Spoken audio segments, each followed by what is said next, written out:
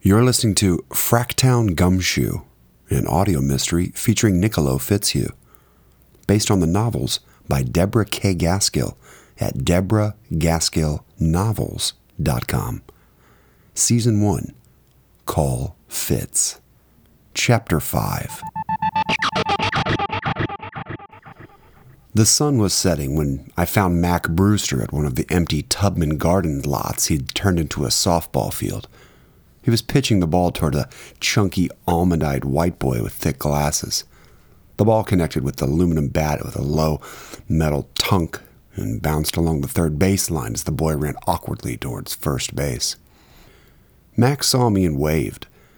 I stood on the sidelines behind the parents with their camp chairs and coolers, cheering with them as each child had a chance to hit the ball. From the distance, Mac looked older and more tired. It shouldn't have surprised me.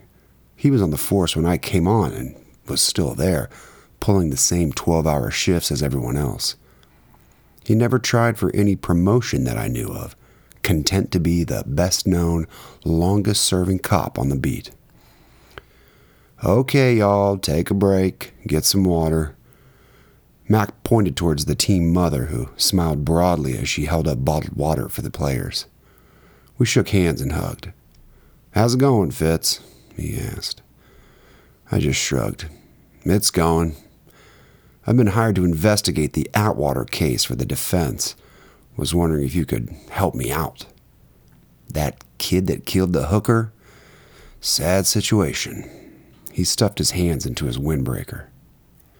"My client says there's been a black cop who was harassing the victim for sex. Big guy, bald. Says the guy could be the real perp in this mess." Brewster stepped away. "Don't do this to me, Fitz. We go too far back." "Oh, hell no. I was wondering if you knew anything about anybody new on the force. Anybody who's a little shady. I've been gone too long to know everybody these days." Brewster sighed and shook his head. "It's a mess, Fitz. A sad mess. That department is a shadow of what it used to be." "Do you know anything about a new recruit who's the boyfriend of the new assistant prosecutor? From what I've heard, he fits that description." "His name's Reno Elliott. He's rotating through third shift this month." "Does he seem okay to you?" Brewster shrugged again. "I don't know him well enough to say one way or the other. The new recruits come and go so fast these days, my head spins." That was a lie. Mac went out of his way to welcome every new recruit on the force. His wife brought food to cops who had to work holidays, serving them the big homemade meals they were missing. I shoved my hands into the pockets of my hoodie. "Something about this case stinks, Mac. That's part of the reason why I came to you." Maris Monroe shows up at my office after I meet with my client and his attorney, then I get cold-cocked outside my office door. Today, somebody's parked in the square watching my office with binoculars. Mac was silent for a minute. "Leave it alone, Fitz. Leave it alone." "Why? What's going on that I should know about?" "I'm putting my retirement papers in next week. After that, we'll talk." Mac turned back towards his athletes and began clapping his hands. "Okay, kids, let's catch some fly balls." He walked away and I shook my head. Back in my excursion, I sat and watched Mac work with the kids some more. He had taken the bat himself and was tossing up the softball and hitting balls, a little harder than necessary, I thought, into the outfield for catching practice. He was angry about something. What happened to the department I'd spent my professional career at? Nate Monroe was a sergeant when I started at the PD. Dave Stanforth was chief back then. After a few years, Monroe moved up to lieutenant and then assistant chief. When Stanforth dropped dead from a heart attack at 53, Monroe took over as interim, and then he was appointed by the city manager as the permanent chief. Somewhere in there, he went crazy with ego. He dumped Darla, his wife of 13 years, and took up with Maris. The divorce was ugly, but everybody has some ugliness somewhere, and cops more than most folks. I don't know if Nate's kids speak to him even today. Needless to say, marrying Maris was a disaster. But what did all that have to do with Gina Cantillini's murder? That's what I was more concerned about. Was there a dirty cop, as Atwater had implied and as Mac completely avoided? That was just like Mac, though. He wouldn't have said shit about another cop if his mouth were full of it. It made sense that he would talk after he knew his pension was secure. But could I wait that long? And who was this Reno Elliott? If he was on third shift this month, I knew where I could catch up with him tonight. There was a singular coffee shop called Puccini's that operated all night on the edge of New Tivoli in the downtown. It was a haven for third shift night owls, especially cops. Located down the street from my ma's house, I'd worked there as a teenager after school, serving Joe Puca's famous cannoli, coffee cake, and espresso from behind the red and white Formica counter. I could sit at that same unchanged counter, talking to one of the college students who staffed the place overnight until Reno Elliott came in. I pulled the excursion away from the curb and slid into traffic. I had a second appointment, this one with Jacob Poole.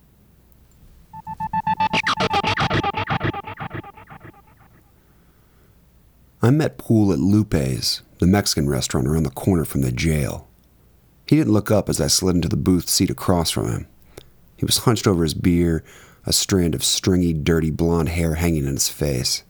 He wore his biker leather jacket bearing the Road Anarchy Motorcycle Club logo, scuffed boots, leather gloves without fingers, and a perpetually angry expression. No wonder Susan Atwater didn't want Michael's alleged sons to be carrying this man's DNA. If Poole was their father, neither of those boys had any future. There was slight hope if there were Atwater blood in those veins. Lupe, her black hair cascading around her shoulders, brought me a dose of Keese without asking. "Good to see you, Fitz," she purred, pulling a notepad and a stubby pencil from the apron hung around her ample hips. "What will it be this evening, gentlemen?" Poole raised his scummy head. "I don't need nothing to eat, and this beer's on him." "Very good, sir." Lupe raised her eyebrows at me. "What about you, Fitz?" "Just a couple enchiladas, Lupe, and beans." "En caso de que mi padre tiene su bate de béisbol listo?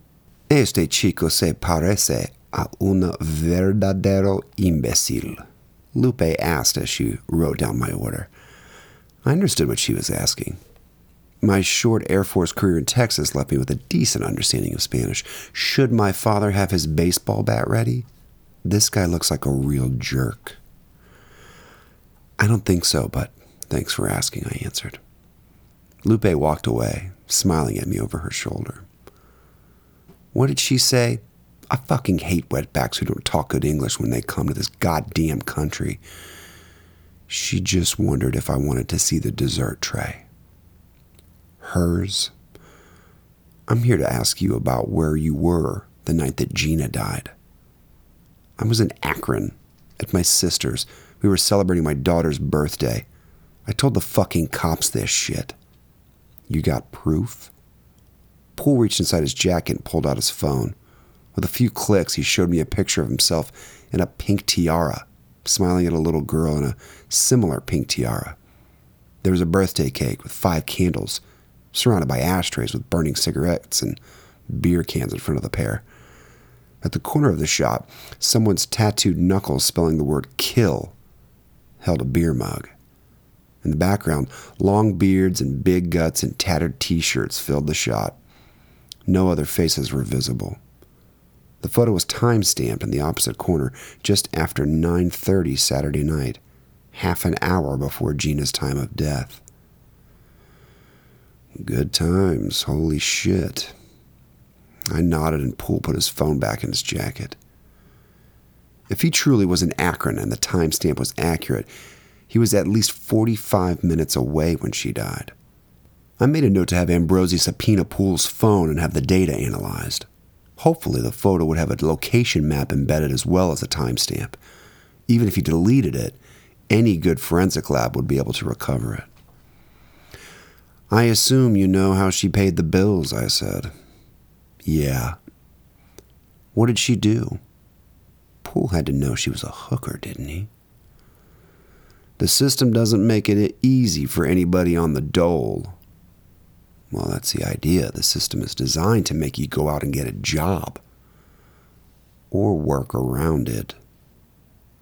So you know she had sex with other men for money.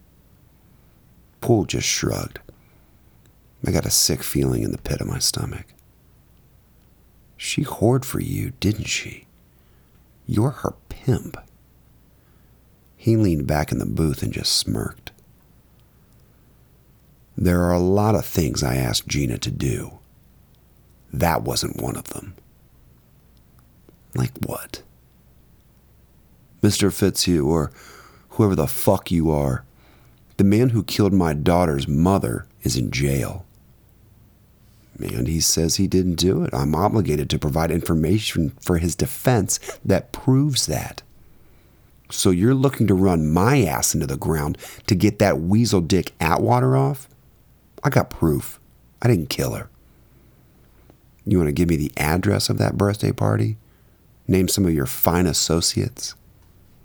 Poole rattled off the names and phone numbers of everybody at the birthday parties. I scrawled them into my notebook.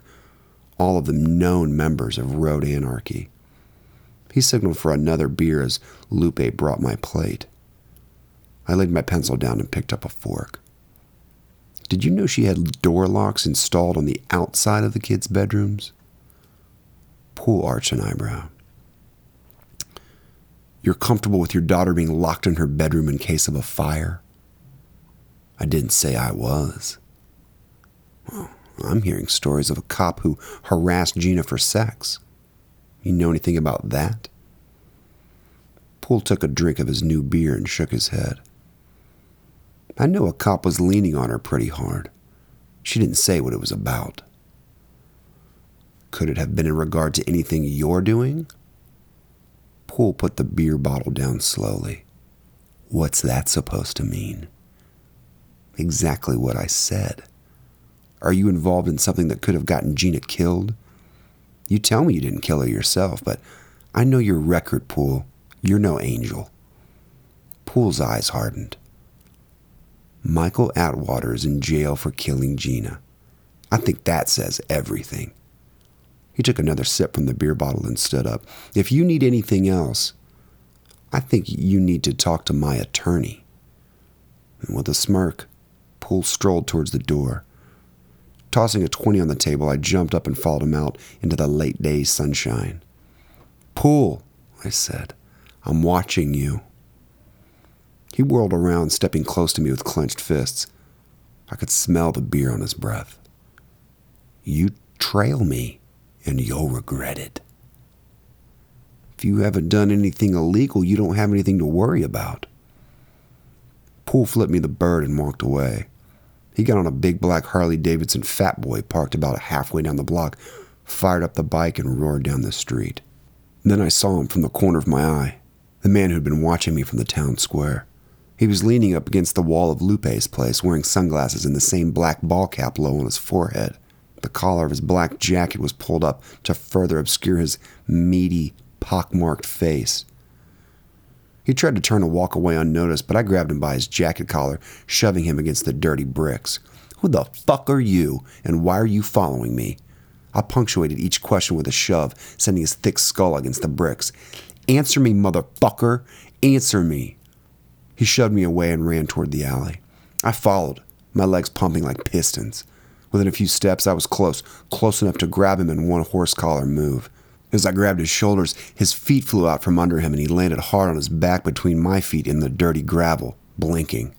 I stood above him and pulled out my Glock. Who are you? Answer me or I'll blow your head off. He started to reach inside his jacket. I offed the safety. He froze.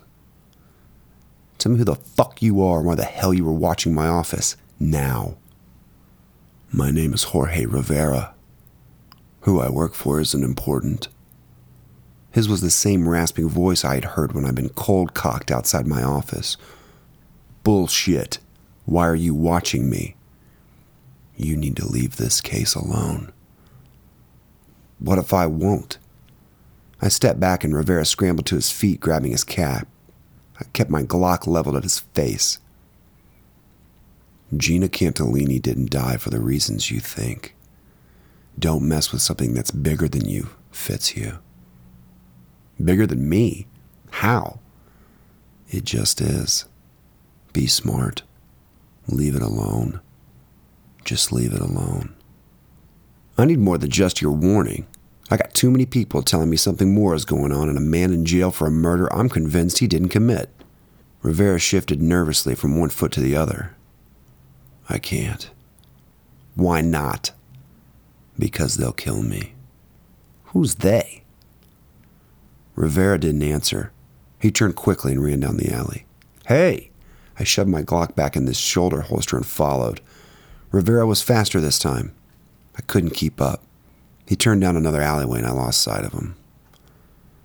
I made it to the corner when a single shot, muffled by what had to be some kind of a silencer, rang out. Someone moaned and I heard the thump of a body hitting the ground. I threw myself against the side of the building and pulled out my Glock. Carefully, I leaned around the corner, weapon ready, expecting to see Rivera dead on the ground. Nothing. Nothing but trash cans. And silence. I stepped tentatively into the alley, taking cover wherever I could, searching for Rivera. By the time I made it back into the light of the street, I was flabbergasted. Where was the body? Who shot him? And why?